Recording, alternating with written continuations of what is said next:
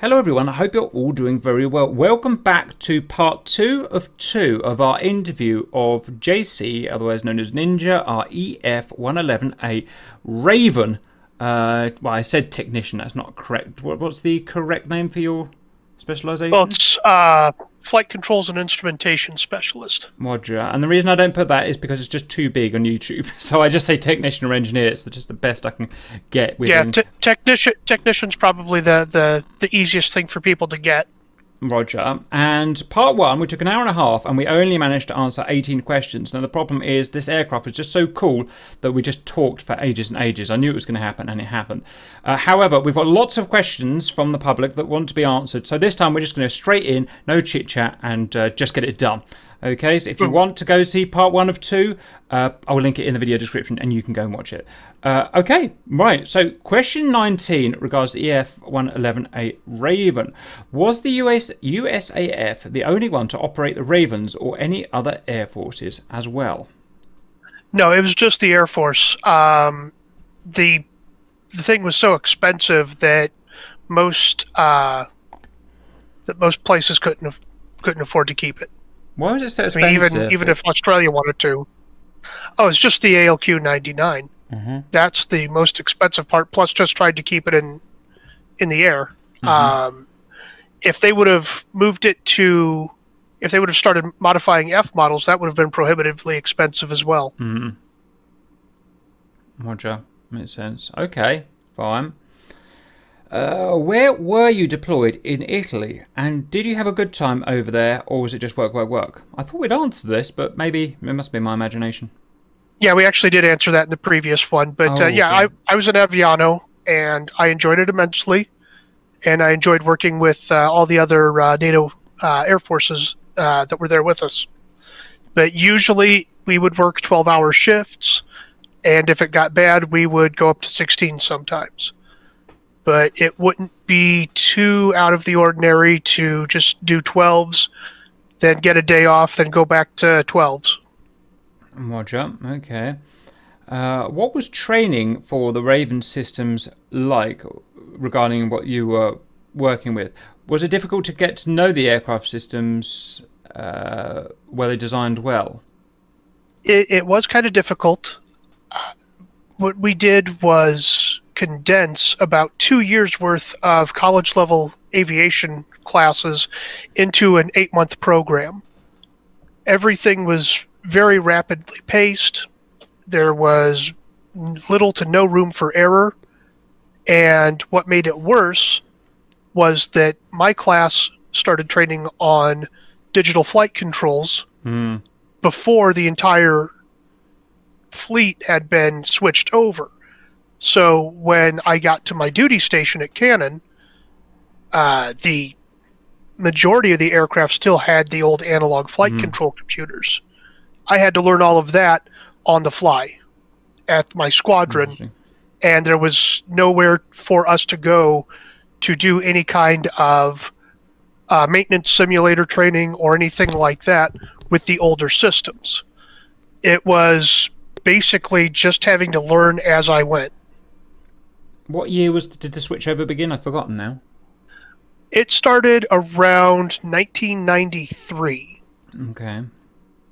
Roger. So we had a grand total of 3 years for all the aircraft to get switched over, and after 1996 the majority of them wound up in the boneyard, and my aircraft wound up there in 98. So it was,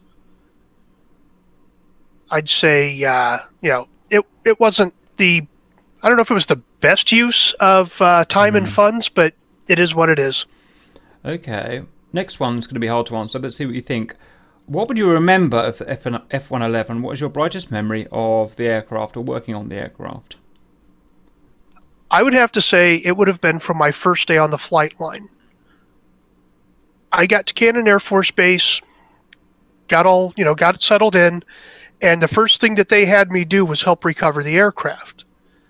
And to do that, what they would have you do is, due to various Environmental Protection Agency regulations, we couldn't let any of the jet fuel that got dumped out of these vent ports on the underside of the aircraft, we couldn't let any of that hit the ground and evaporate naturally.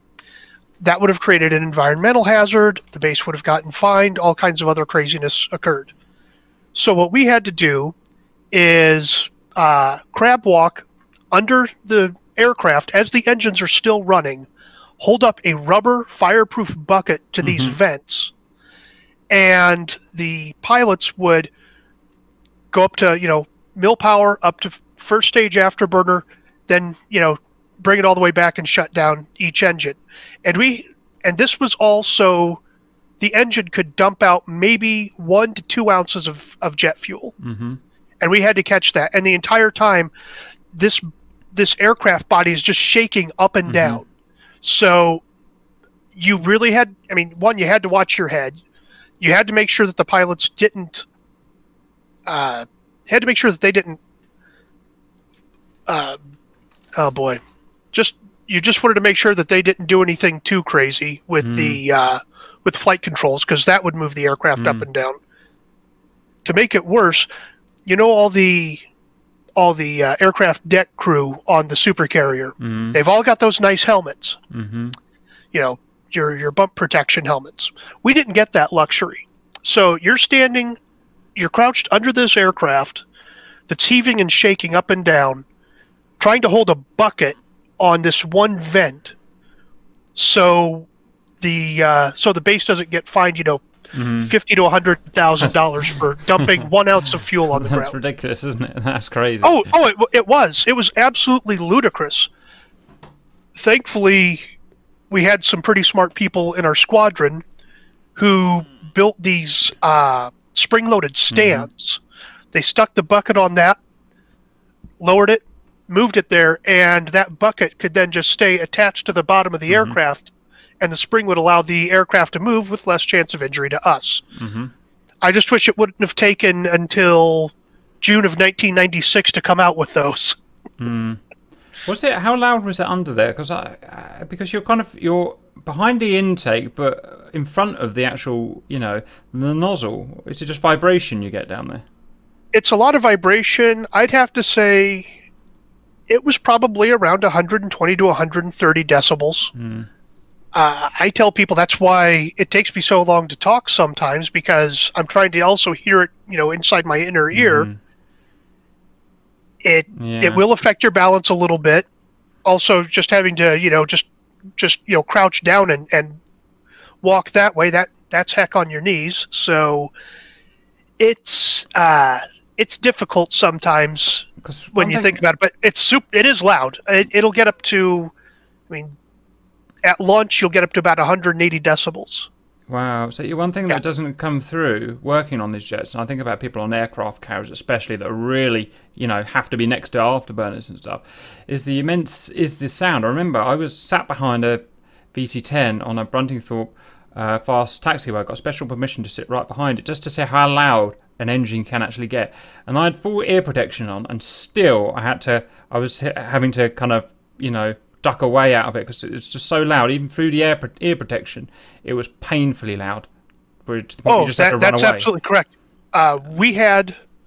We were required to double up. So we had foam earplugs that would do about a 35 decibel reduction on a good day if you wore them inside your ear properly. And then our headsets were also supposed to be noise reducing by about another 15 to 20 decibels, depending on which kind you got. If you got the kind with the headset, it was about 15 decibels less. If you got the ones that didn't have the microphone and speakers in it, it was about 20. But normally you would have your headset on so you could, in case you would have to communicate with anyone inside the aircraft. So, but it still got loud. It still got really loud. Yeah, it's almost like it gets inside your head, and it's crazy, isn't it? It's they call it infrasound. Just that real low, slow, deep super bass vibration, basically. I remember hearing somebody talk about that dealing with wind generators, wind turbines, Okay. living near them, and they got that infrasound, and it was starting to actually cause them health problems. How about that? Yeah, it was something in England, as a matter of fact. I'm not Yeah, we sure. have lots of them, yeah. I'm not sure where it was, but someone got one built on their property and started getting ill from the low-level vibrations of this wind generator being so close to their house. Interesting. We got something like that, a little more concentrated with the engines. It just didn't last anywhere near as long, thank goodness. Yeah, because they would have had that all the time, yeah. But like, Right. when you go to an air show as a spectator, it's loud, but it's pleasant loud. It's like, yeah, this is cool. But when at your job, when you're working next to these things, it's just pure unpleasantness to the point where it's horrible, isn't it? It makes you feel bad. Exactly. It's a health hazard, and that's why I have difficulty hearing sometimes, even with regular conversations. I usually have earplugs on there just to, I always carry a set of foam earplugs with me just to try and retain whatever hearing I have left. Also working around car engines, especially unmuffled car engines, working around firearms, working around jet engines. It's taken a pretty good toll on my ears. So I always make sure to always have some kind of hearing protection with me, just in case I know I'm going to be going into a loud room. Roger. Okay. Yep. Very good. Right. We went a bit off topic there, but all good. Where do we go? Do you think the F-111, in all of its incarnations, would fit well in DCS? And what this is the F-111, not the EF-111. I've noticed is written here. What would they bring to the sim, in your opinion? That's a really good question. I mean, I don't know. I mean, an EF-111 would bring nothing because there is no EW in DCS. There's basic noise jamming. They'd have to fake a system. They'd have to fake a system for that. Yeah. For the F-111, well, you see that Heat Blur has the F-14. And I remember seeing someone, I thought it was also Heat Blur, who did a side-by-side seating module for the A6. If you can figure out how to do the A6 and figure out how to do the F-14, you're almost halfway to having an F-111. I think it would be fun just because of the different types of ordnance you can drop on people. But people would have to realize it is just a ground attack aircraft. Yeah. You're not going to be launching Phoenix missiles at 120 miles. You're probably not even going to be launching Sidewinders. And if you do, it's because you've either got an extremely lucky shot or you're in a very bad position. Mostly it's going to be one guy flies around for a long time while his right seater locates targets and puts the bomb on the target with the PAVE TAC system. Or if they change the loadout a little bit, one of the ordnance pieces that I remember seeing us use a lot that I didn't see on a lot of other aircraft was the Matra Durandal anti-runway system. I think the Tornadoes could use them as well, but these were ground penetrating bombs just designed to ruin runways. That would be another thing that it would be pretty good for. As far as anything else, I don't know if a lot of people would have a lot of fun with it.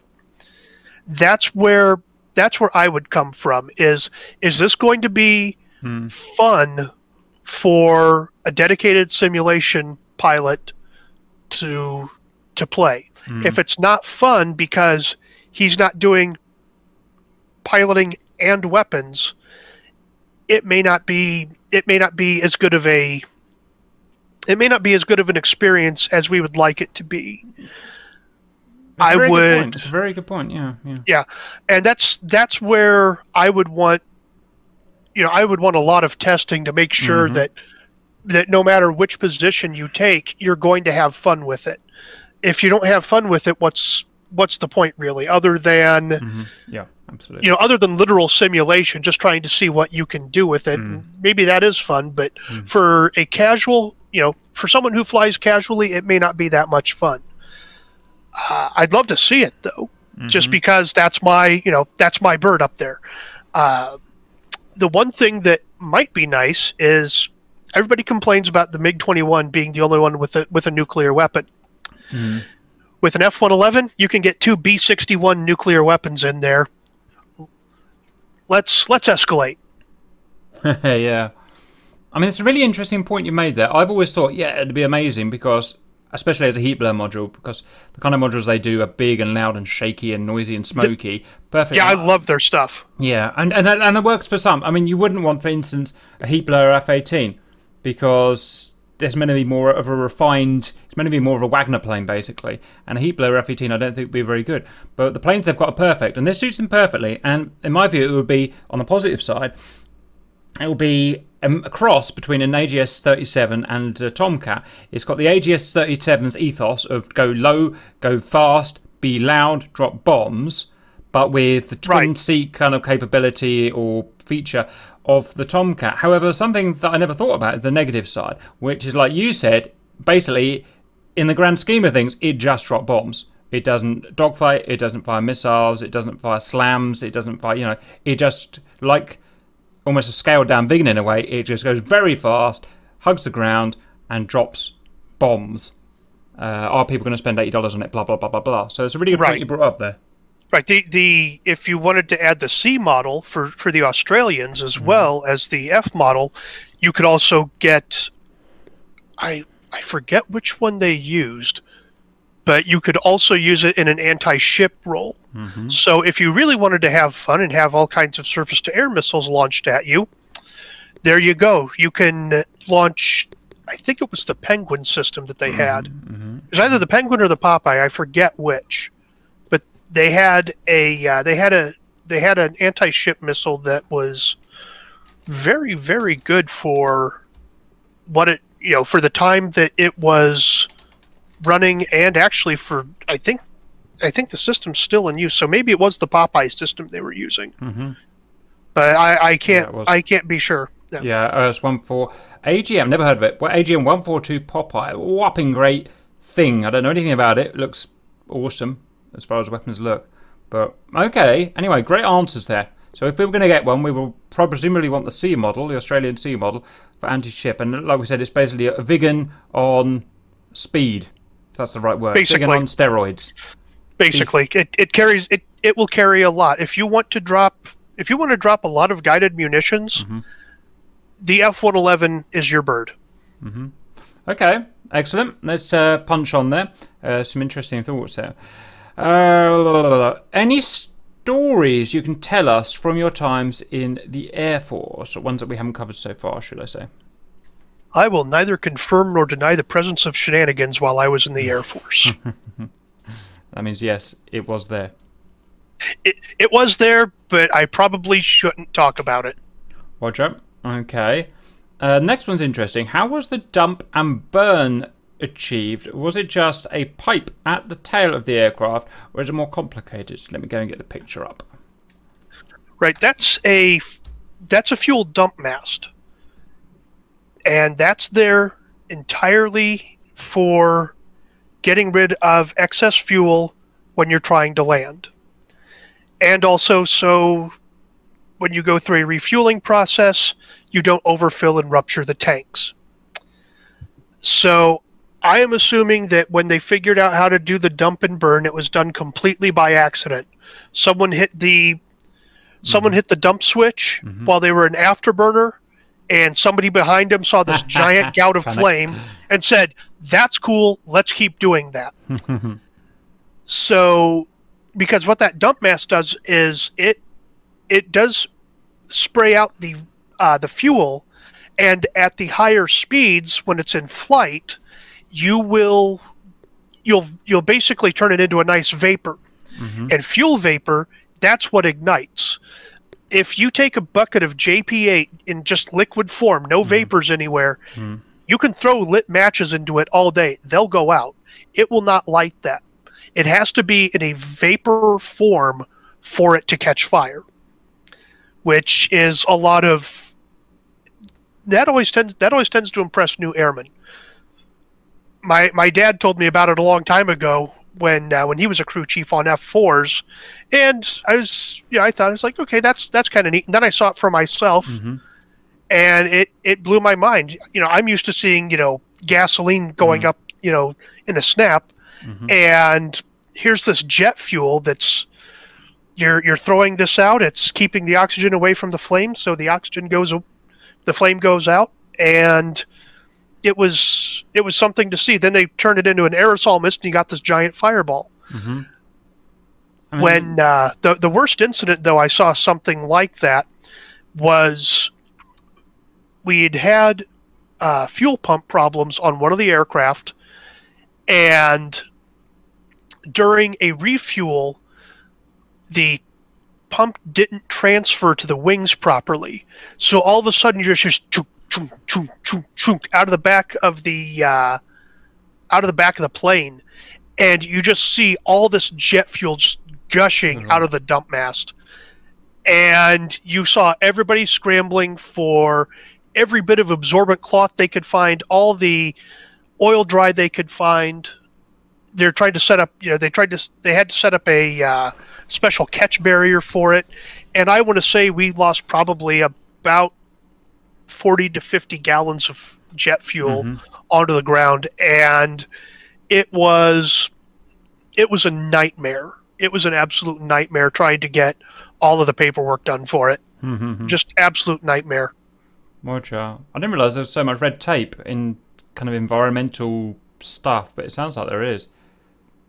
It's bad when you have military red tape, but then when you add other government civilian agency red tape on top of it, it gets ridiculous, almost to the point where if you don't laugh about it, you're going to go nuts. Yeah, I think that it'd be one of this. Seems like one of those scenarios. Look, this job is hard and dangerous enough already, and yet you've got me. So if I spill a thimble of oil or something, you're going to sue me or something. It's like it's like the scene in Ghostbusters when you've got the environmental bureaucrat coming in and saying that they have to shut down their containment field. And there's a couple more things that I'd add. Public what's the word? Public kind of support for a plane will always help. I think it's not massively important, but if you can make a plane that pleases a military plane that's there for shooting down jets and stuff like that, it can always help if you get public opinion on its side. And so this thing going around shooting this massive afterburner out has absolutely no positive effect, but it does entertain a crowd. And if a crowd is entertained by a plane, it's got positive opinion about that plane generally. So I reckon that's another idea why, if we can do a party trick, cool, it can help keep it in service. And as well as that, just you said that the JP8 would only explode, vaporize, if that's the right word. Is it in the fuel injectors in the engine? Is it vaporized before pre-combustion? I never even thought about that before. Yeah, it goes through fuel injection nozzle, so it comes out into the combustion chamber as a vapor. Right, because I always pictured it coming out. I always pictured the nozzles being so big that it would come out as like a hose pipe, like water coming out of a hose pipe and then just catching fire. But that's not right. Then it gets atomized, if that's for sake of a better word. It's standard. Like in a car. Standard internal, right? It's standard internal combustion. Right. Just on a really big scale with a lot of tiny nozzles. How interesting. Right. I'd love to have a look at one of those nozzles one day to see. Oh, they're awesome. They're absolutely awesome. Yeah. Cool. All right. Well, let's try and get it back on track. Okay, that was that. Awesome. What was the difference in the F-111 systems and airframe construction that make it a unique aircraft in your opinion? So not just the Raven per se, but the Aardvark / the Raven. And I guess there's going to be a lot because so much stuff was new on this airframe. But what's your answer? Well, you're absolutely right. It was because everything on here was so new, so space age, that no one entirely knew how to take care of it. You had to do everything on the fly. And what was great about that was everything they learned on the F-111 That went into the designs of the F-14 and the B-1. And those turned out to be fantastic aircraft. That's why we still have the B-1 in service. I mean, yes, we still have the B-52 in service, and that will, you know, I'm pretty sure that the last two aircraft flying, you know, if the worst comes to worst, the last two aircraft flying will probably be a Tu-95 Bear and a B-52 Stratofortress. Yeah, it's funny, isn't it? That's just how it'll go. But due to all the design plans of the TFX system, you know, that it came under, you had to have something that was a low-level nuclear bomber and a high-level interceptor. So that would, you're asking for two separate things out of one aircraft, and that made it that made it a compromise aircraft. But you had good range, good speed, accurate bombing, even without the PAVTAC pod. The E models were fantastic with toss bombing. Between that, the PAVTAC, the jamming system, it really did kind of make a good show of, you know, interoperability between services. The data that the F-111 series has improved your precision-guided munitions, your fuel efficiency, even airframe design. But because it was such a compromise aircraft, everybody got into this mindset of, we can't have dedicated fighters, we can't have dedicated strike aircraft. Everything has to be able to do everything. And that really causes a lot of problems. If you want a very good strike aircraft, you build a strike aircraft. If you want a very good fighter, you build a fighter.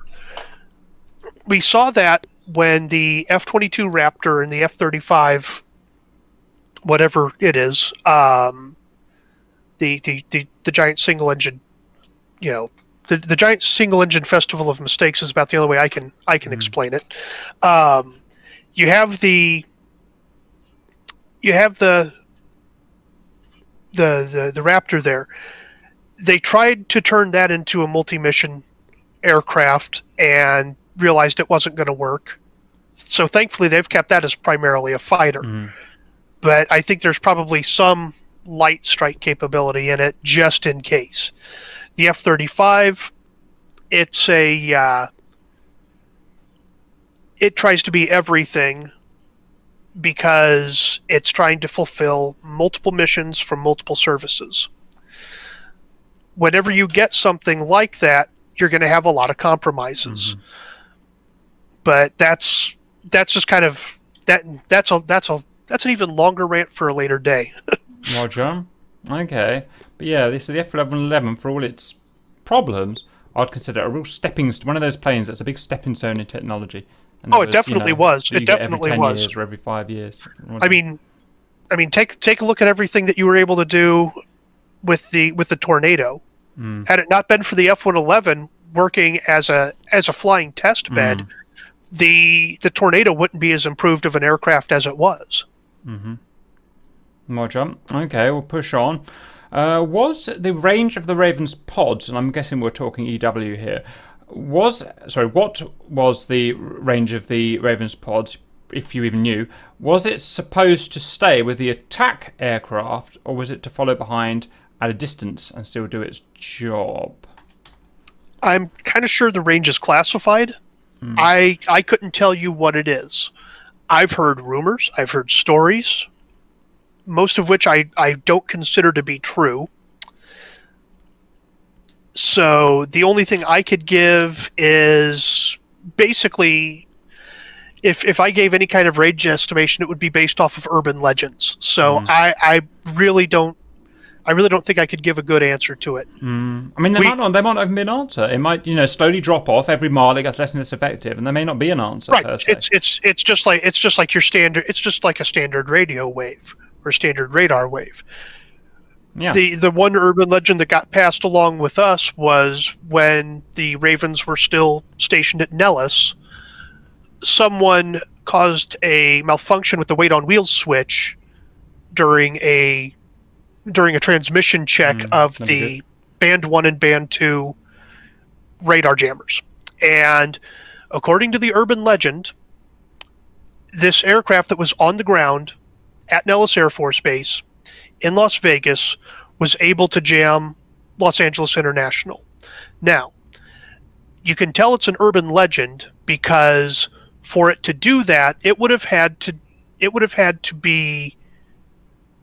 have generated way more power than the aircraft could. Also, it would have to go through mountains because it was sitting on the ground at the time.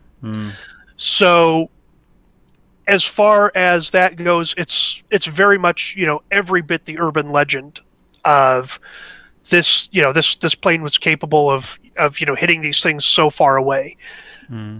If it was at altitude, sure, maybe it could, but on the ground, no. It wasn't that. So all I know is, like I said, I've shared an urban legend here, and nothing, anything for the actual ALQ-99 system classified, I wouldn't know it. I was never given the clearances to know what it was. I'm not even convinced the people who made it would really know, because it's a two-way game. Yes, they're doing the jamming, but it's just as much about how the hostiles react to that jamming, how their anti-jamming systems and their countermeasures are. Right. You know what I mean? So I'd imagine it's a very dynamic answer to that question. Yeah, and it even changed our tactics. We went from leading the aircraft in entirely right onto the target. They went to going to leading the strike package in, then breaking off and circling. So that's what came about from learning about things like burn through, like you showed on your F-15 video. Okay. And that's really about it. Okay. The answer is we don't know. We know general ideas, but that's about it, which is what I expect. The answer is we only get to know if we're allowed to know. Sure. Okay, and we're not, clearly. Question 28. Can you tell us a bit more about the sensor array on the Raven and how capable it was? Pretty much the same answer, I guess, but what do you think? No, I think they might have been talking about radar here. Oh. The radar system on the EF was nowhere near what you had for the TFX design. The TFX design had basically the AWG-9 that we know in the Tomcat. Yeah. That's what it was supposed to have. For our strike radar, for the F models, they had what was called the APQ-113, and that was, man, I really don't know how to explain that other than everything you saw on the A4E for its terrain radar. It was a much improved version of that. As far as the EF, the only radar that they had was just for navigation. They did not have any kind of threat radar or anything like that. I mean, they had a threat warning system, of course, radar warning system, but they didn't have any kind of target tracking radar, if you will. Nothing like the fighters that we have in DCS. Yeah. It was strictly navigation, which was perfect for the EF because the EF really wasn't designed to go into combat. It was designed to go around combat. Roger. Cool. Okay, right, let's punch on. What systems were operated by the second crew member? And what was his name, by the way, if you know what I mean? Was he Rio? What was he? Well, you had in the strike models, he was the weapons systems operator, Wizzo. And then in the EF, you had the electronic warfare officer. So what they would have is you would have and this is why I wish I had the pictures of the cockpits available for you, because they are actually laid out separately from they're two different layouts completely. The F model had it had instead of the nice multifunction display that you see on your F-16 or your A-10, it had this viewport. Yeah, I'm looking at it. That the Wizzo would look through. And on the EF, you had this giant CRT screen that took up the majority of the aircraft, or the majority of the right side, and on top of that, the control system it used. Oh, I see it. Yeah. You had to remove the. Yeah. You had to remove the right seater stick. Yeah. And it was. As a matter of fact, you even moved over all of the engine instruments. As you can see on that one in the upper right hand corner, see how the engine instruments are in the center of the on the EF, they're moved over to the pilot's left hand side. And I'm trying to see if they've got anything that's even it's there we go. Yeah. Right there, as you can see, you've got that control panel where the stick used to be. You've got the engine instruments moved all the way over to the left. As a matter of fact, the only instrument you really can't see there is the bearing distance heading indicator. That's over on the far right-hand side. That was one of our backup systems for navigation for the pilot. But the electronic warfare officer could also use that to show the direction of his antennas. Roger. Can you see my cursor wiggling about, or is that not? Yes. Yeah, I can see that. There. Is that a traditional RWR? Just peel out of interest. Or is it something else? Let me take a look. The which part were you trying to circle? I'm right in the middle there. If you can see my cursor, it'll be obvious on the stream. If not, it just looks like an RWR with threat rings. I thought, oh, is that an RWR? Where that is, you've got your navigation radar. That's kind of the tan one, the navigation radar. Right below that, that's your RWR right there. All right, how about that? Yeah. Yep, that's just like the old. It's like the one off the F5 kind of. Yeah, Roger. Yeah. Similar display, probably different electronics, but similar display. Then you had your electronic warfare screen. You had your terrain following screen. Actually, no. The one that's sort of the tan color, that's your terrain following radar. Roger. And the other is your nav radar. Roger. Then you had your instrument cluster down the center for the pilot. Yeah. Which had his ADI, his HSI, one ADI on top of the HSI. Then you had your airspeed altitude and your, I want to say something, you had your It's been a long time since I worked on these. There's altitude indicator. You had your altitude tapes. Yeah, it was interesting to work in. But if you can see where that stick is and where the seat is, imagine having to get around that to fix those rudder pedals.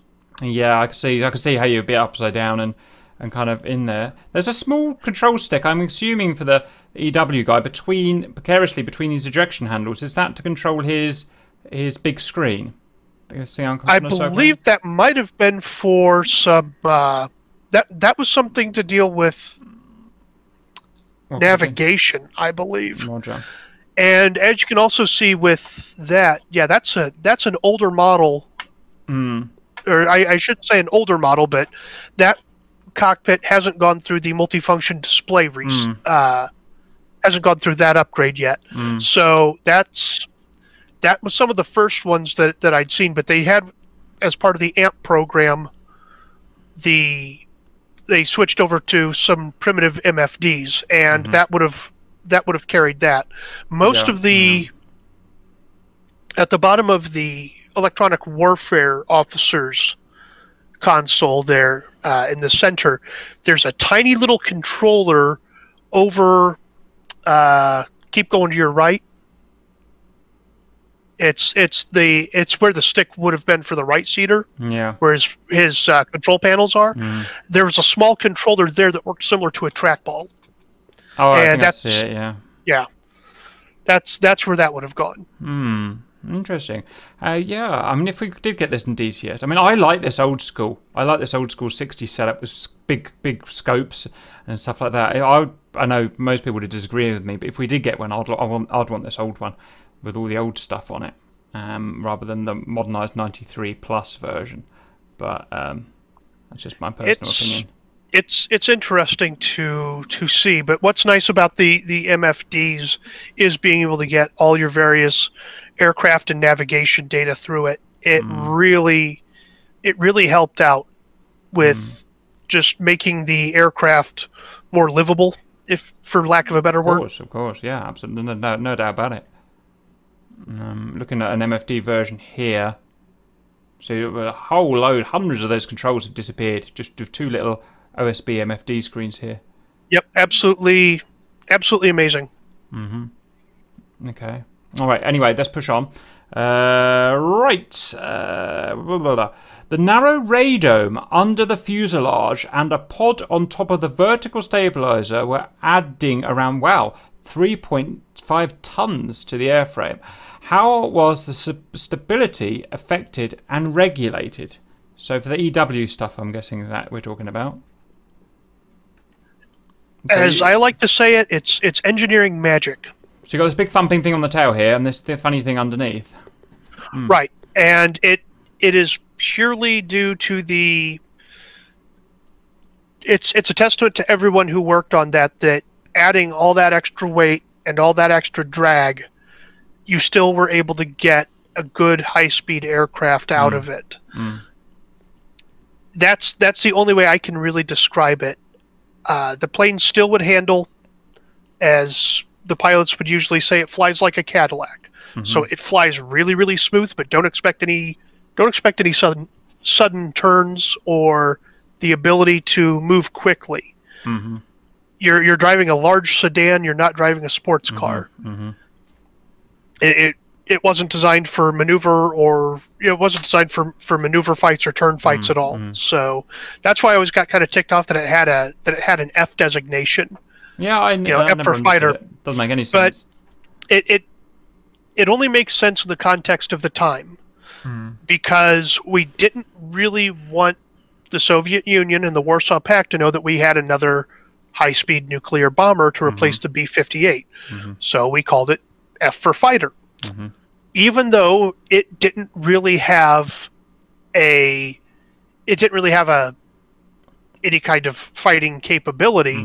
Once the Navy decided they weren't going to take the program any further along with the Air Force, so it probably should have been given an A for attack, or even a B for bomber designation. An A designation, I think, probably would have been the best, just to tell them, oh yeah, this is totally just merely a conventional aircraft. You don't have to worry about it. But at the time, the Air Force wanted to streamline their designation process, so even things like the old A-26 Invader that they were still using in Vietnam was given a B for bomber designation, even though it really did. It's an old World War II aircraft. It was the successor to the A-20 Havoc. Right. Okay. Anyway, yep. I just wanted to. But that's some other thing too. So. Roger. Cool. Okay. Very good. The next question is: could you explain a bit more about the AMP, the Avionics Modernising Program from 1903 onwards? Which systems it affected? Well, it lasted almost 20 years, so it affected just about everything on the airframe. And even then, it wasn't completed. Before you get going, I just found it amazing how the same thing with the A to B upgrade in the Tomcat.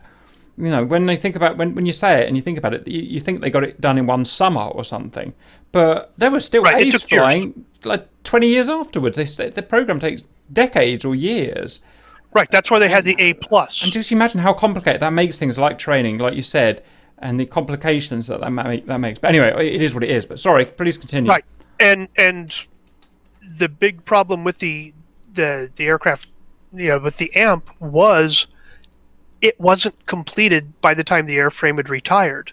So the frames actually were starting to wear out before the electronics were. How about that? And I think that had the F-111 not been a line item in the old strategic arms limitation talks of the early 70s,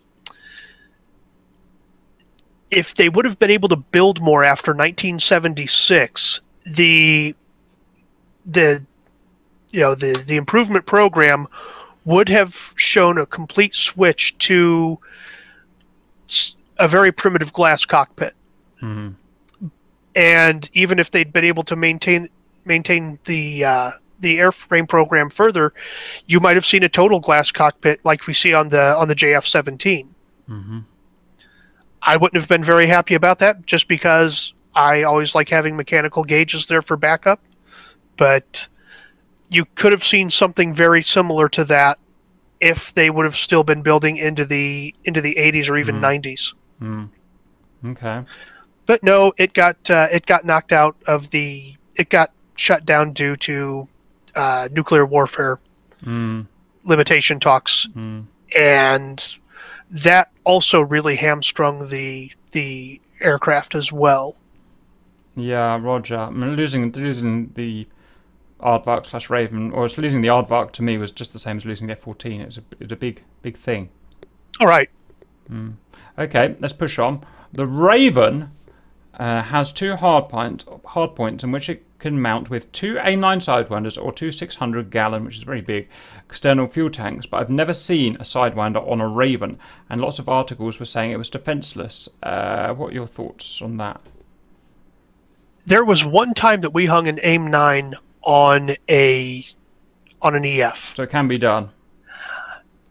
You can actually hang anything on those pylons that you want.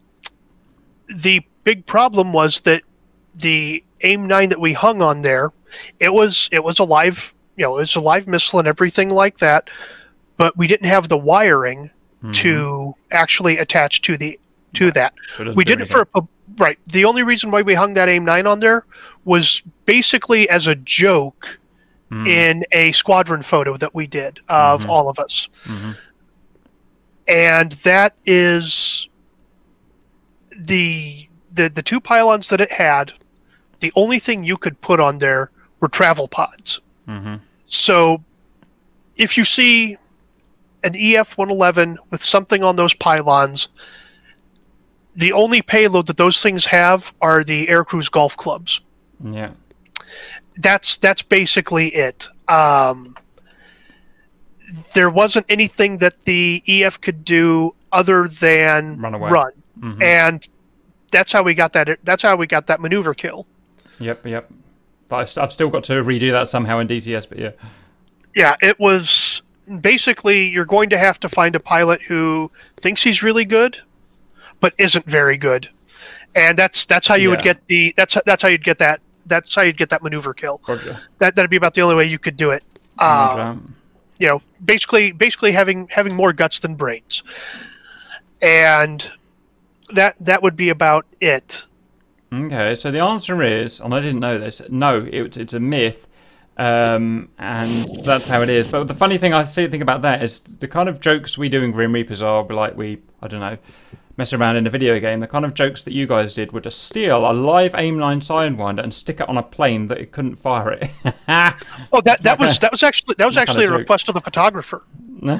That was a photographer's request because he just thought that the pylon looked weird without anything on it, and we said, "Well, let's give our weapons guys something to do other than change out the chaff and flare." So, how do you guys feel about hanging an AIM-9 on this? So we borrowed one from one of the F-16 units.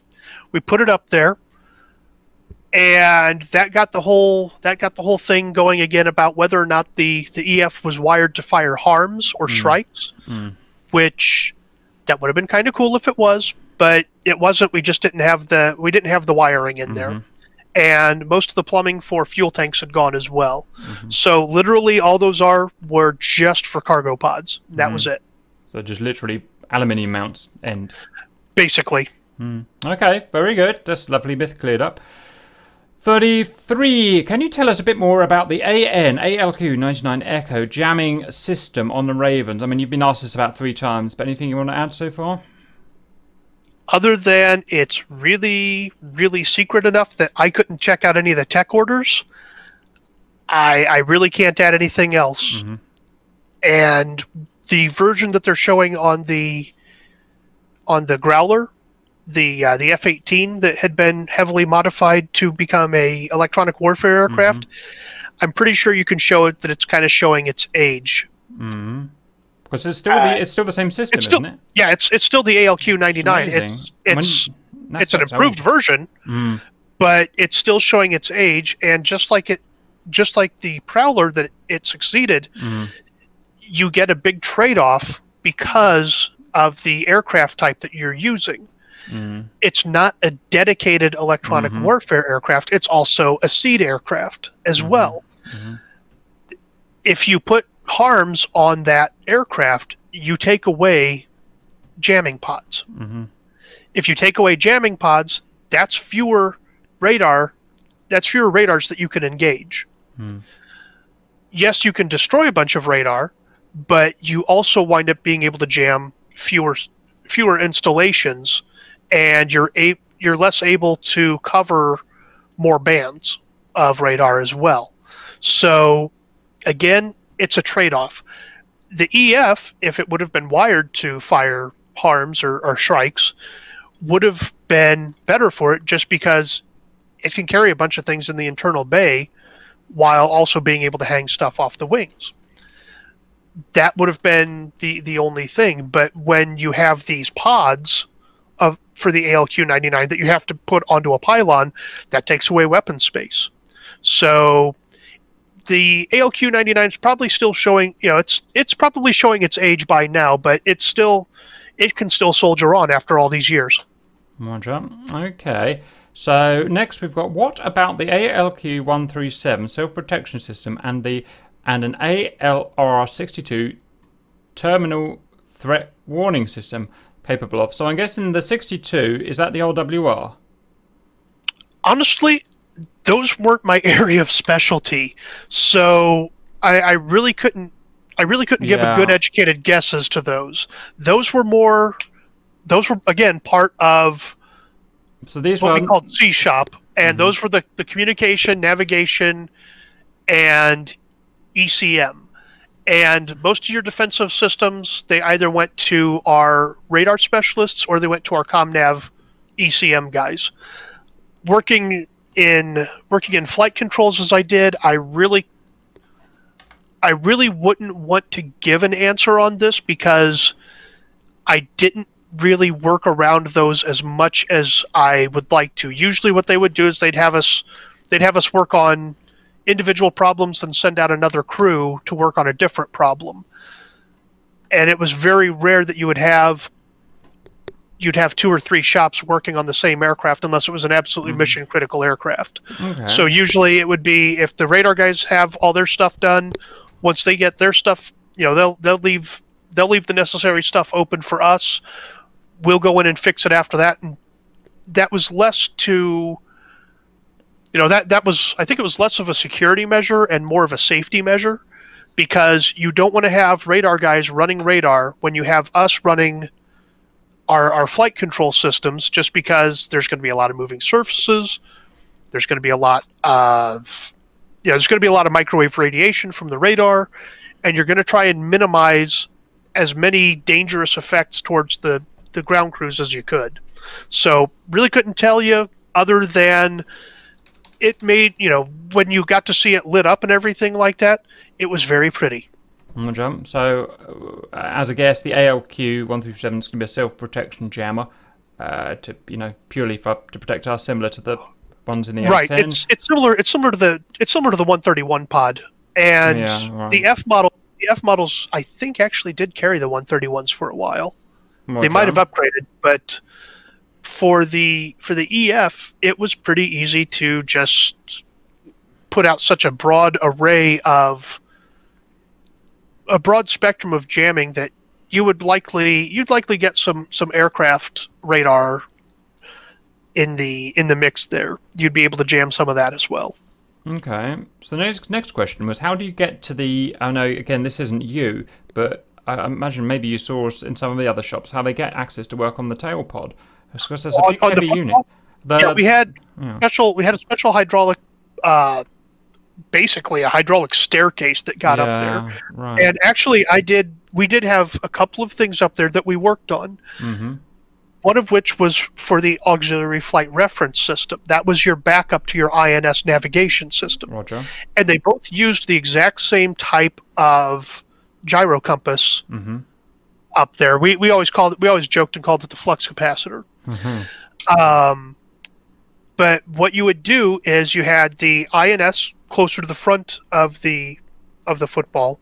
Our AFRS compass was closer to the back, and what you would do is you could actually hot swap them if you were trying to see whether or not that compass was going bad.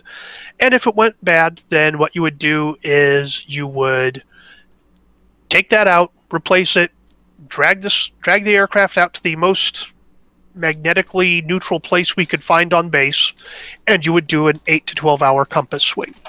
And that just involved you moving the aircraft ever so slowly around on the inside of this giant circle. And I had to do that maybe twice, and it was painful. It was very interesting, but it was also very boring at the same time. Why would you have to do that? You'd have to do that in what they call the compass rows, and it was basically where you would just swing the aircraft around to make sure that the INS and the AFRS sensors at the top of the aircraft that the gyros were functioning properly. And that's how you recalibrated them. And it took all day. Roger. Okay, interesting. So that was that question. But yeah, awesome bit of information. Just one tiny little thing. I may have lost the picture now, but I've just looked in the back of that tail pod, and it's got a little glass thing in the back. What's that? I don't know if you see my screen. It may be a bit out of date, but yeah. What that is the tail light. Oh, right. Okay, that'll be that one. That's all that is. It's the tail light. I thought it was going to be some super high-tech gadget to spy, or I don't know, some sort of a rear-firing laser. Yeah, something like that. Right, we'll ignore that one. Okay, sorry, I've lost my position. How do I access that? A lot of the equipment was placed in the internal... Yeah, this is interesting. So a lot of the EW went in the internal weapons bay because there's lots of room. But was the canoe-shaped radome underneath in the way if you would need to work on the equipment in the bomb bay? Did you have to remove the radome before opening the bomb bay on the Raven? Again, not really your area, but anything you know about. Actually, it is the stuff that was inside it. Most of the stuff that was inside it was not really my area of expertise. But I did have one component in there. It was the yaw rate gyro, part of the flight control system, that we had to every so often replace or rewire. And what you would do is you would open up the remnants of the bomb bay doors. Those would come out, and then the radome, the canoe, you would just lower that to a safe area, and you would put a couple of braces on it to lock it in place.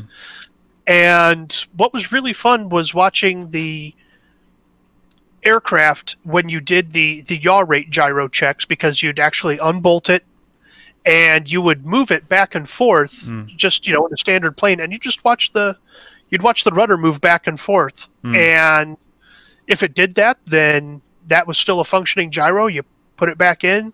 You did your stab aug and flight control check, and that was pretty much it. Roger. So most of that bomb bay was non-EW then for the Raven. For the Raven, it was all electronic warfare in there. So it was right. Sorry. Yeah. Missed that. As a matter of fact, what you're seeing here in the original bomb bay, that is more of an E model or a C model. So you wouldn't have any of that space there. I will be gubbins in there. Secret basically, boxes. Yeah. That's actually that is the term we used for it, was the gubbins. Funny. So you can tell that our guys had been at Lakenheath and Hayford for a long time. Roger. Okay, very good. Right, we shall push on. Can you actually tell us what equipment was installed in the bomb bay, and was it not getting too hot? So expansion of what we just talked about, really. There's stuff in the bomb. I mean, I'm guessing. I can see if I can get any pictures, but I'm guessing there are going to have to be loads of heat sinks in that bomb bay as well. It could get very hot in there. While I don't entirely know what was going on inside the transmitter boxes, I do remember seeing some of the warnings on there, and one of them was that you could reach temperatures up to 300 degrees Celsius. Mm-hmm. So you're nearly melting aluminium at that point, not quite. But... Right. So it got very, very hot. You had to have a lot of coolant going through there. I'm not sure how they did it.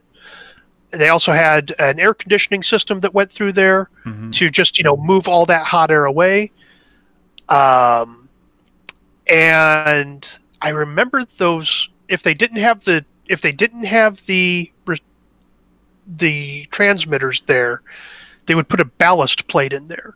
And I want to say those ballast plates ran around 300 kilos. And they were just these huge plates of steel. One of the reasons I remember it is one of the guys who I went through basic training with, who unfortunately followed me around from base to base.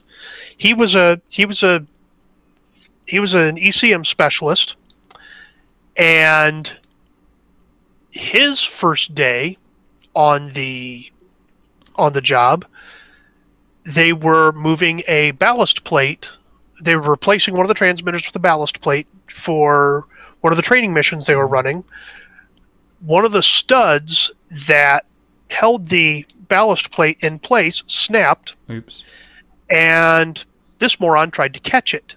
Oh, God. And he lost part of his finger from it. And when I got there, everybody said, "Hey, did you go through basic with this guy?" And I said, "Unfortunately, yes." And suddenly, I got crapped on for all this guy's failings. So one of the things is, choose your words carefully. If you find out that a guy's a real screw up, sometimes you just have to sit there and go, "No, man, never heard of him." Oh, we were in the same unit. Oh, we went to basic together. Oh no, I don't know. Oh, we went to tech school together. Oh, I couldn't tell you. Oh, we were in the same dorm room. No, never knew him. Never said a thing. So yeah, sometimes the stupid moves of other people can also affect you. But yeah, he actually tried to catch one of these giant steel plates because he was worried that it would damage the floor. And I just was thinking, dude, let it damage the floor. That's what we have base engineers for. They'll come in, they'll fix the floor, everything is fine. So yeah, that's what you found in the belly radome there. Okay. Well, I haven't found any pictures of the Raven bomb bay, so I'm guessing it's still classified because there's just nothing there on the internet. Yeah, there's probably some photos of it, but it's, imagine, if you will, just a bunch of big gray boxes lined up in a row, and there you go. Nothing very interesting to the casual observer like us. Okay. No, nothing. I mean, maybe the antennas would look kind of cool, but that would be about it. And even then, you'd be sitting there going, "Is that really a radar antenna?" That would be about it. Okay. Just looking at the front construction of the Bravo compared to the Air Force version. It's got that shorter one, right? And just to think that they could have fit an AWG-9 in there. So we could have had some offensive capability, but it wasn't to be, I'm afraid, boys. Nope, unfortunately. What is the Ring Laser Gyro inertial navigation system, and how does it operate? A Ring Laser Gyro, an inertial INS. I don't know what that term means, but that's... It was basically, it used a laser beam to determine, what your flattened level was. And as you moved the gyro, it would interrupt the beam because it went through all these reflectors. You can actually look up the ring laser gyro on Wikipedia, and it doesn't go into the full system, of course, but it tells you how it works and everything like that. But that was only on the D model, and apparently, according to the guys who worked on the D model, it was no good. The technology, the ring laser gyro outpaced all the other technology, even the stuff that would be needed to repair it. So it was constantly down for repair, constantly causing problems, simply because they didn't have a good way to maintain it, and they didn't have a good way to... They didn't have good ways to maintain it. They didn't have good ways to keep it from damaging itself. It got replaced when the E and F models came out. So what are they using nowadays? Is it caught up now? We're using lasers, or we're using just standard GPS transmitters. The only difference is that unlike the transmitters that we have on our phones, we can't fit it in our pocket, and that's really about it. I'd love to do some research and video about the proper INS systems. Because anyway, not for today. Let's carry on. Yeah, actually, if you guys want to take a look at how these things work, there is a great channel from a place here in the U.S. called Embry-Riddle Aeronautical University, and they have it's mostly set up for people who are just learning how to fly. So basically, it's kind of, if you want to fly a Cessna, here's the stuff you're going to see. But it goes through everything on how the pitot-static system works. It goes through a lot of how gyros work and how they work for the aircraft.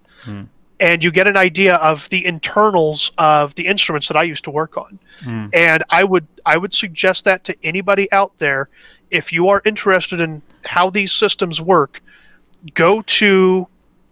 it's actually on their YouTube channel.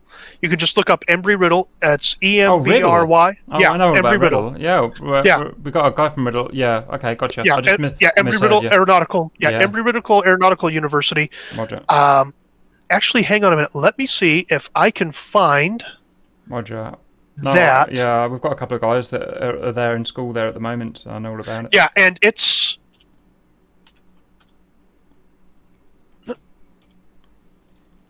Here we go. Okay, it is... The channel is called ERAU Special VFR. It's basically your visual flight rules. But it will go over things like if you go into the videos, it'll show all kinds of stuff like holding patterns, aircraft performance and limitations, hydraulic systems, electrical systems, engines, even aeromedical factors, your oil system. It goes through all kinds of really good stuff, and trying to see if it can find the stuff I was watching earlier. Yeah, it's about a 9-minute long, about 8.25 minutes long, just on pitot-static instruments. And then there's another one that's about 8 minutes long as well about gyroscopic instruments, and it'll show you exactly what I was looking for, or what some of the things I worked on. Really neat. Take a look at that. Okay, we've got that link for the valuable views. Let's punch on for now. Was the GPS system in the Raven capable in all weather conditions and accurate? So this would be a fairly early GPS then. Did this come along with the upgrade, or was this something that was later added after the upgrade, or do we know about the GPS? It was, like I said, it was as accurate as our phone GPS systems are. So it was down to about 5 feet, and the only difference was you just couldn't fit it in your pocket. Yeah. But the guys who worked on it, it could be a pain because they had to wait for They had to wait for satellite uplinks to go. The satellite uplinks were a lot slower than they are now, so that would be about it. Mm-hmm. Just having to wait for to get your alignment. Sometimes it took longer than it does now. I mean, you open your phone, you go to maps, boom, you're there. It took a little longer on these systems, but other than that, it was just it was probably a little more accurate than most of your phone systems are. Contemporary aircraft, CF-18, CF-16, C-A10C, the GPS system works hand in hand with the INS system. They talk together and update each other. That's how this worked as well. That was the same, so it was integrated. Yes. How interesting. Right. Okay. All right. Very good. Anyway, that's Punch On, but so it sounds like it's a slightly earlier version of what we were looking at on a very modern plane, 2000s. Basically, yeah. Okay. Yeah, basically. Okay, anyway, let's punch on. Was the environmental system able to cool down all the equipment in the Raven? Well, I guess yes, obviously. But there were tons of heat emissions in flight and active duties. I don't understand the question. Do you get the question 40? Oh, no. So I'm just saying there was lots of heat emissions. But yeah, it got hot. We had to build. It wasn't that we had to build, but the companies who came up with a lot of the electronic systems, they all worked together to set up, as part of our aerospace ground equipment, a portable air conditioning unit.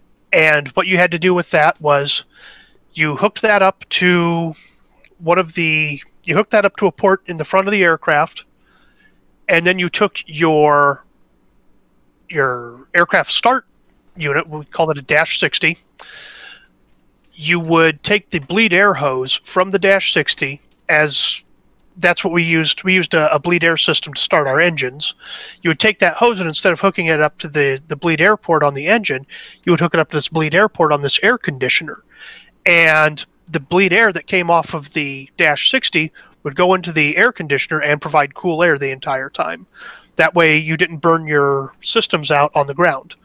That was mostly for radar and ECM, but once we got digital flight controls, we started having to use it as well. So a lot of the older hands in B Shop didn't like that, because it was one more thing that we had to deal with. And I just kind of chalked it up as, well, it's an electronic system. It's going to have to, if it's not as heat tolerant as the old systems were, that's just what we have to do.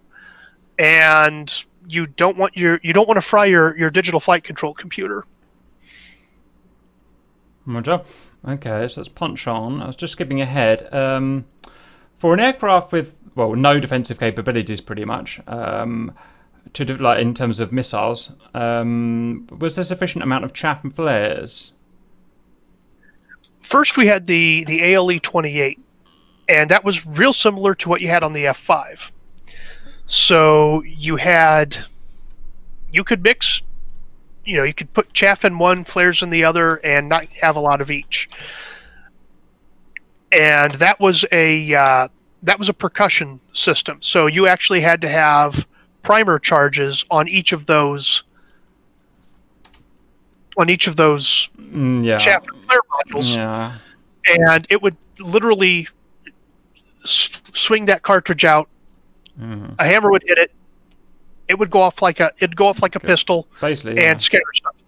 And there was a special catching tray that you had to put next to the aircraft whenever they did checks on those ALE-28s, and all of a sudden you just hear from our sisters it sounded like a machine gun going off whenever they had to test it. Eventually, they upgraded that to what was called the ALE-40. And that put these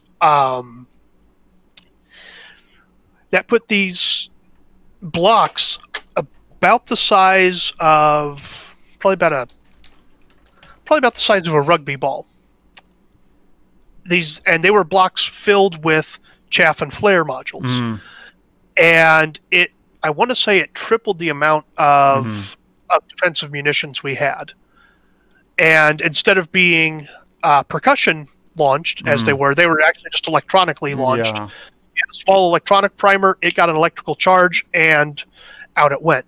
So much easier to fix, a lot fewer, way fewer mechanical parts to fail, so much nicer. That was about it. Very good. Okay, yeah, I've just been reading through that. Okay, very good. Next question is the TF30. Is it a turbo fan or a turbo jet? I'm pretty sure it's one of the first turbo fans. It's an afterburning turbofan. Yeah. So that was, yeah, absolutely. Which means obviously it's got a small bypass of cold air going over the side. Okay, I don't think we'll expand on that. Well, unless it's specifically anything you want to say about the TF30 version of that. Not really. Not really. It's your bog standard turbofan with afterburner. Roger, we went through it quite, the TF30 went through it a lot in part 1, so we won't do any of that. Okay, very good. Was the escape pod to retain some comms and power after ejection, so we'd have to have a battery, as it was much bigger than a single ejection seat? And can you tell us what systems were still powered, if any? There might have been a battery-operated radio beacon and maybe some small radio comms, but nothing else was powered that I would know of. The only other item that you had in there that was, not even powered for that, you had your impact attenuation bags, which would pop out underneath the thing. So as it was parachuting down, I think those actually opened up with small explosive charges. Yeah. Just to inflate them, kind of like airbags in modern cars, because that's basically what it was giant airbags. And you would have that, so you'd probably have a small electrical charge to detonate those charges. And then the only other thing that it had besides those, you might have, like I said, a small battery radio, but usually the pilots would have a survival radio in their kit. Right. And then you would also have the mechanical bailing system in case of a water landing. So should the aircraft land in the water, you would have some neutral buoyancy from the impact attenuation bags, but if you started taking on water, you could move the stick back and forth, and you could actually pump water out of the cockpit. Clever, isn't it? Yeah, and I think that was a purely mechanical system. I don't think there was anything electrical involved with that. I think the less electrical stuff, the better in a case like this. When survival, yeah. When survival is going, yes. One question. Who, in a modern contemporary fighter plane, you've got a guy called an ejection seat specialist or something like that. We've had one on. He just deals with ejection seats because it's a complex piece and it needs a team to look after it. So who was looking after the pod? In your case, because there's no ejection seat in this plane, is there a man that looks after the pod? Yes, we had we had a good size. We actually had a lot of, and I'm trying to remember what the actual term was because it's been well over 20 years. I want to say it wasn't electro-environmental.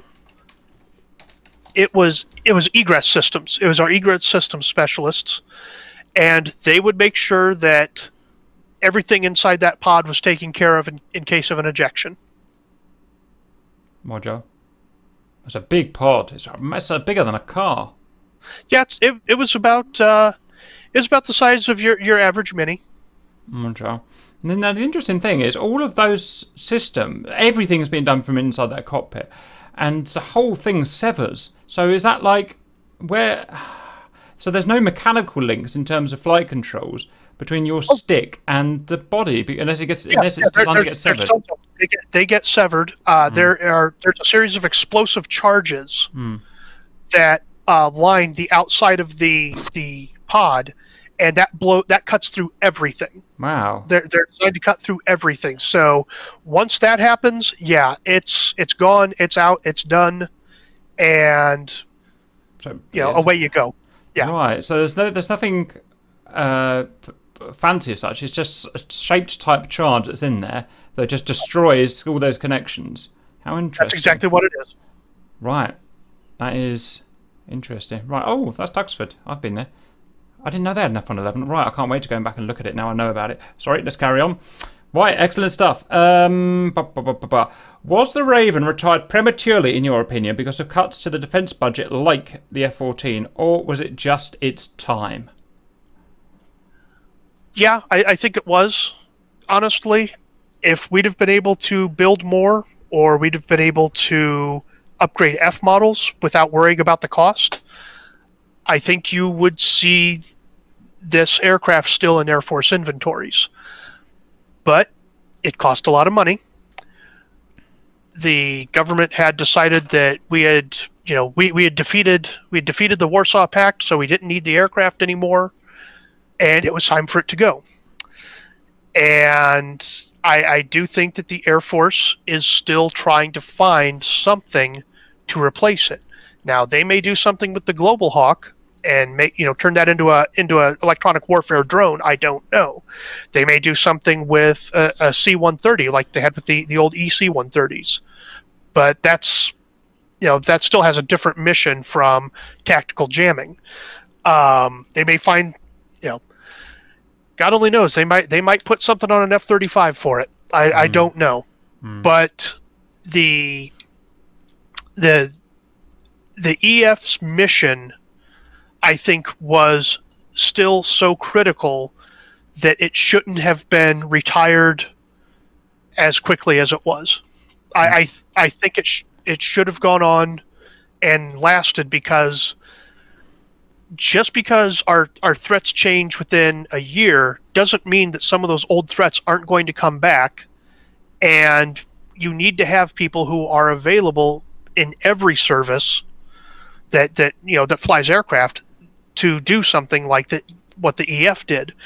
And the Air Force decided to handle, just put all the tactical jamming on the part of the Navy and the Marine Corps. And we've lost a lot of capability because of that. One jump. Okay, pretty much what I thought you would say. A couple of quick fire questions. Why did you... No, sorry. As usual, can you tell us what is, in all of your lifetime, your favourite aircraft that you could take for a spin in Dreamland, so in bomber, fighter, any age, just the one you'd really like to fly in, One I would really like to fly. Well, that would have to be the F-16. Okay, what's the reason for that? When I was a little kid, I got this huge book on modern military aircraft of the time, which at the time was 1979, and it had this huge color spread and layout of the F-16, and I was totally engrossed by it. Matter of fact, the spine on this book broke exactly the same thing. It was. And I just absolutely fell in love with the aircraft, and realized that this is a short range fighter. It's not designed to do all kinds of stuff like the F-15 or the F-14, but it's one of the most maneuverable aircraft we've got out there, and it just looked absolutely badass. So that's one of the reasons why I've got the F-16 module. The F-5 is also very similar in that regard to me, because it's just this little low slung thing that just says, I'm here to get inside all of your maneuvering and just eat your lunch. And there's not a thing you can do about it. And that's just what I loved about the plane. It was a dogfighter in the time that everyone was still trying to get these giant standoff aircraft. Roger. Yep. So yeah, just loved it. I mean, yes. My first interaction ever with an aircraft was when I was about a year old. My dad put me in the back seat of an F-4C that he was working on at the time, and I just loved it from there. Roger. Yep, same here. Just repeat my answer pretty much. I mean, there's actually some in regard to that plane. I like a couple of 60s planes more, but contemporary fighters, that's mine. Why did you leave the Air Force, and would you go back to it? If I was, they always say if I was 20 years younger and 20 pounds lighter, oh yeah, I'd go back in a heartbeat. I really would. it was more formative for me than anything I had done prior, and it was more formative to me as a person than even my time when I went back to college. And the entire reason I left the Air Force was to go back to college, and at the time I still had no idea what I wanted to do when I got out. So yeah, I kicked myself for getting out, because I'd have almost 30 years and I'd almost be ready for retirement right now, had it not been, had I stayed in. So I do kind of kick myself for that sometimes. Maybe I would have stayed in, finished up a degree in aviation technology, or maybe even got in for a maths degree or something like that. I don't know, but yeah, there's a lot of times I just sit there and go, yeah, should have stayed in a little longer, maybe a lot longer. I don't know. But yeah, if there's a way I could go back for any part of the service, I would go back in a heartbeat. Okay, we're running out of time, so I'm just picking some choice ones that I think are important. Pretty easy to answer, but were there any AWACS capabilities, or was it purely in the defensive jamming role? No AWACS. Yep, agreed. This is an interesting one. Were there any structural changes between the Raven and the, was it Warthog? Warthog. No, not Warthog. Sorry, Aardvark. Structural changes between the to account for its extra mass, 3.5 tons of radar. Not really. There was the only real physical difference besides the football and the canoe was the translating cowls, and like I said in the previous one, complete bear to work on.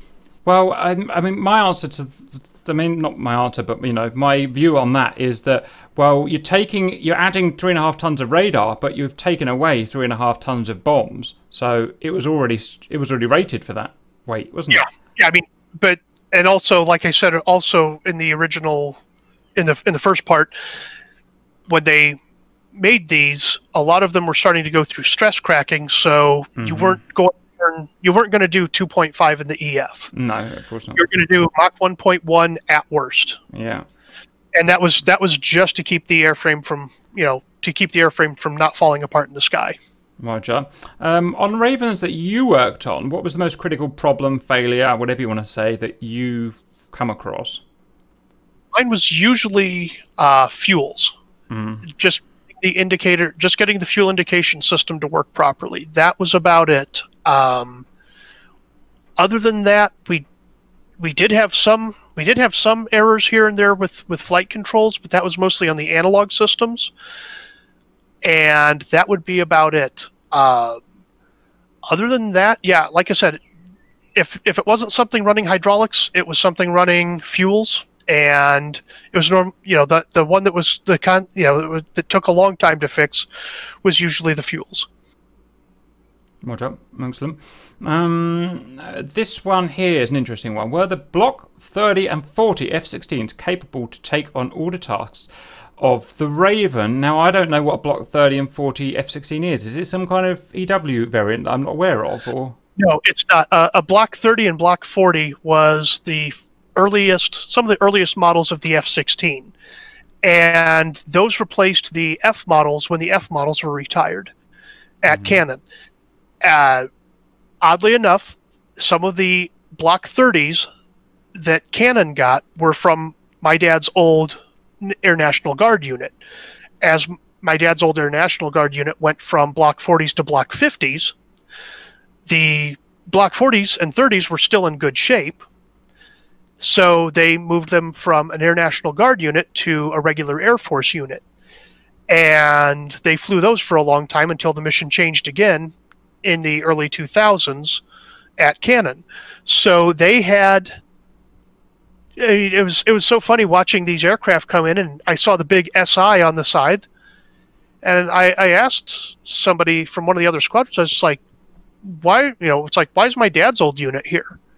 And they told me that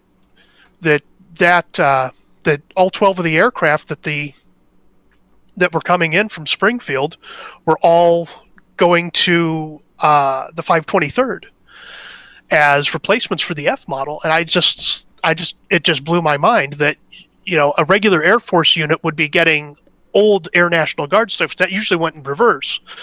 The Air National Guard would get the old Air Force stuff. So I thought that was kind of funny. But no, there was no dedicated electronic warfare version of it. I think I think you mean the F-111, not the F-111, but yeah, I know what you mean. But no, as far as an electronic warfare version of the F-16, we did up a technical drawing of that once as a joke, just to mess with somebody who was complaining about the F-16 taking over everything on the base. So that was about it. Roger.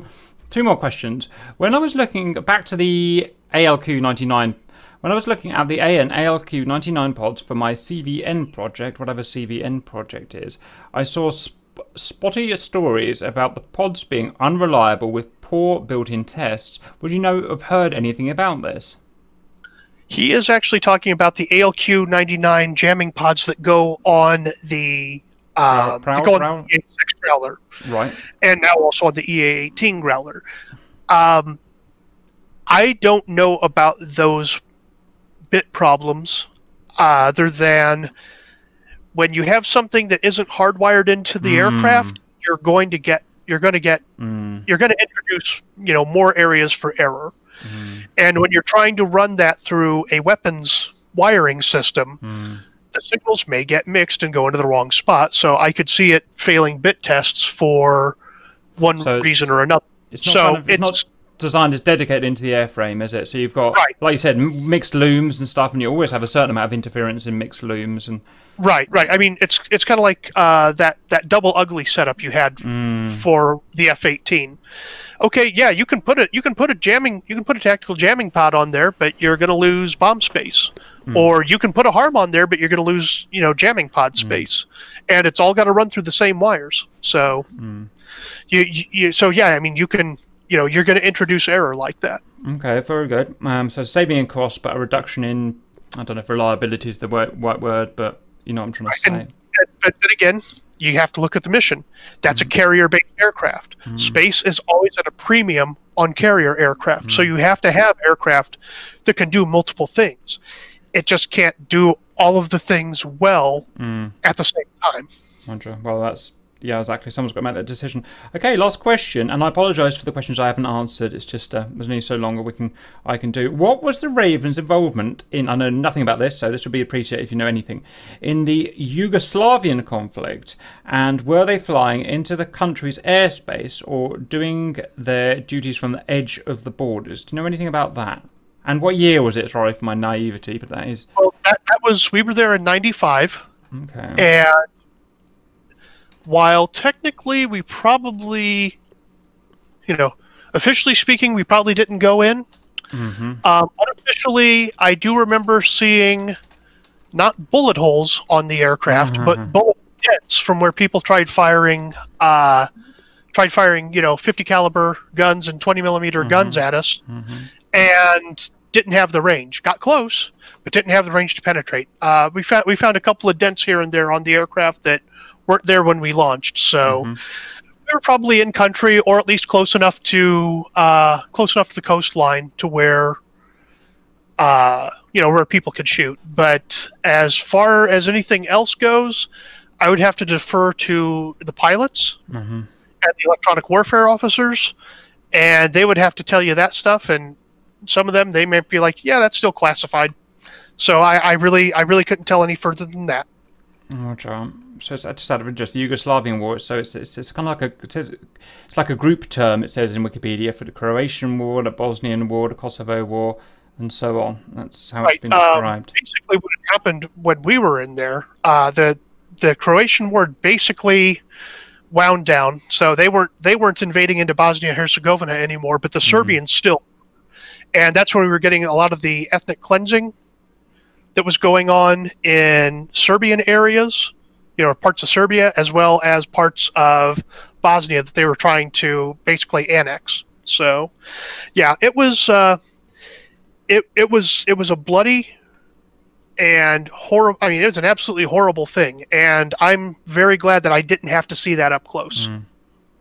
Yeah, right. That's gonna need some more research. I did. Oh no, that's another story. But Okay, right. JC, thank you very much. That's answered the main questions. Anything, and thank you for giving all your time and doing this. And it's great that we got you while you're away from work and blah, blah, blah. For me, it's been one of the best ones so far because I've learned so much about a plane that I really care about, which is great. Anything you want to add before we sign off?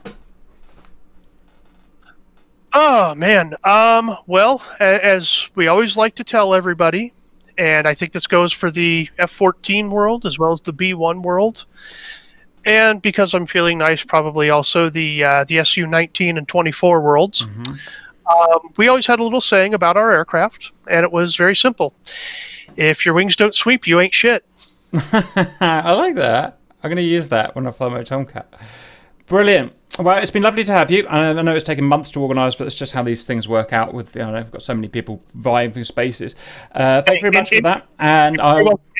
And luckily, you're one of those guys that's going to stick around anyway. So I'll be seeing you whenever you've got the free time.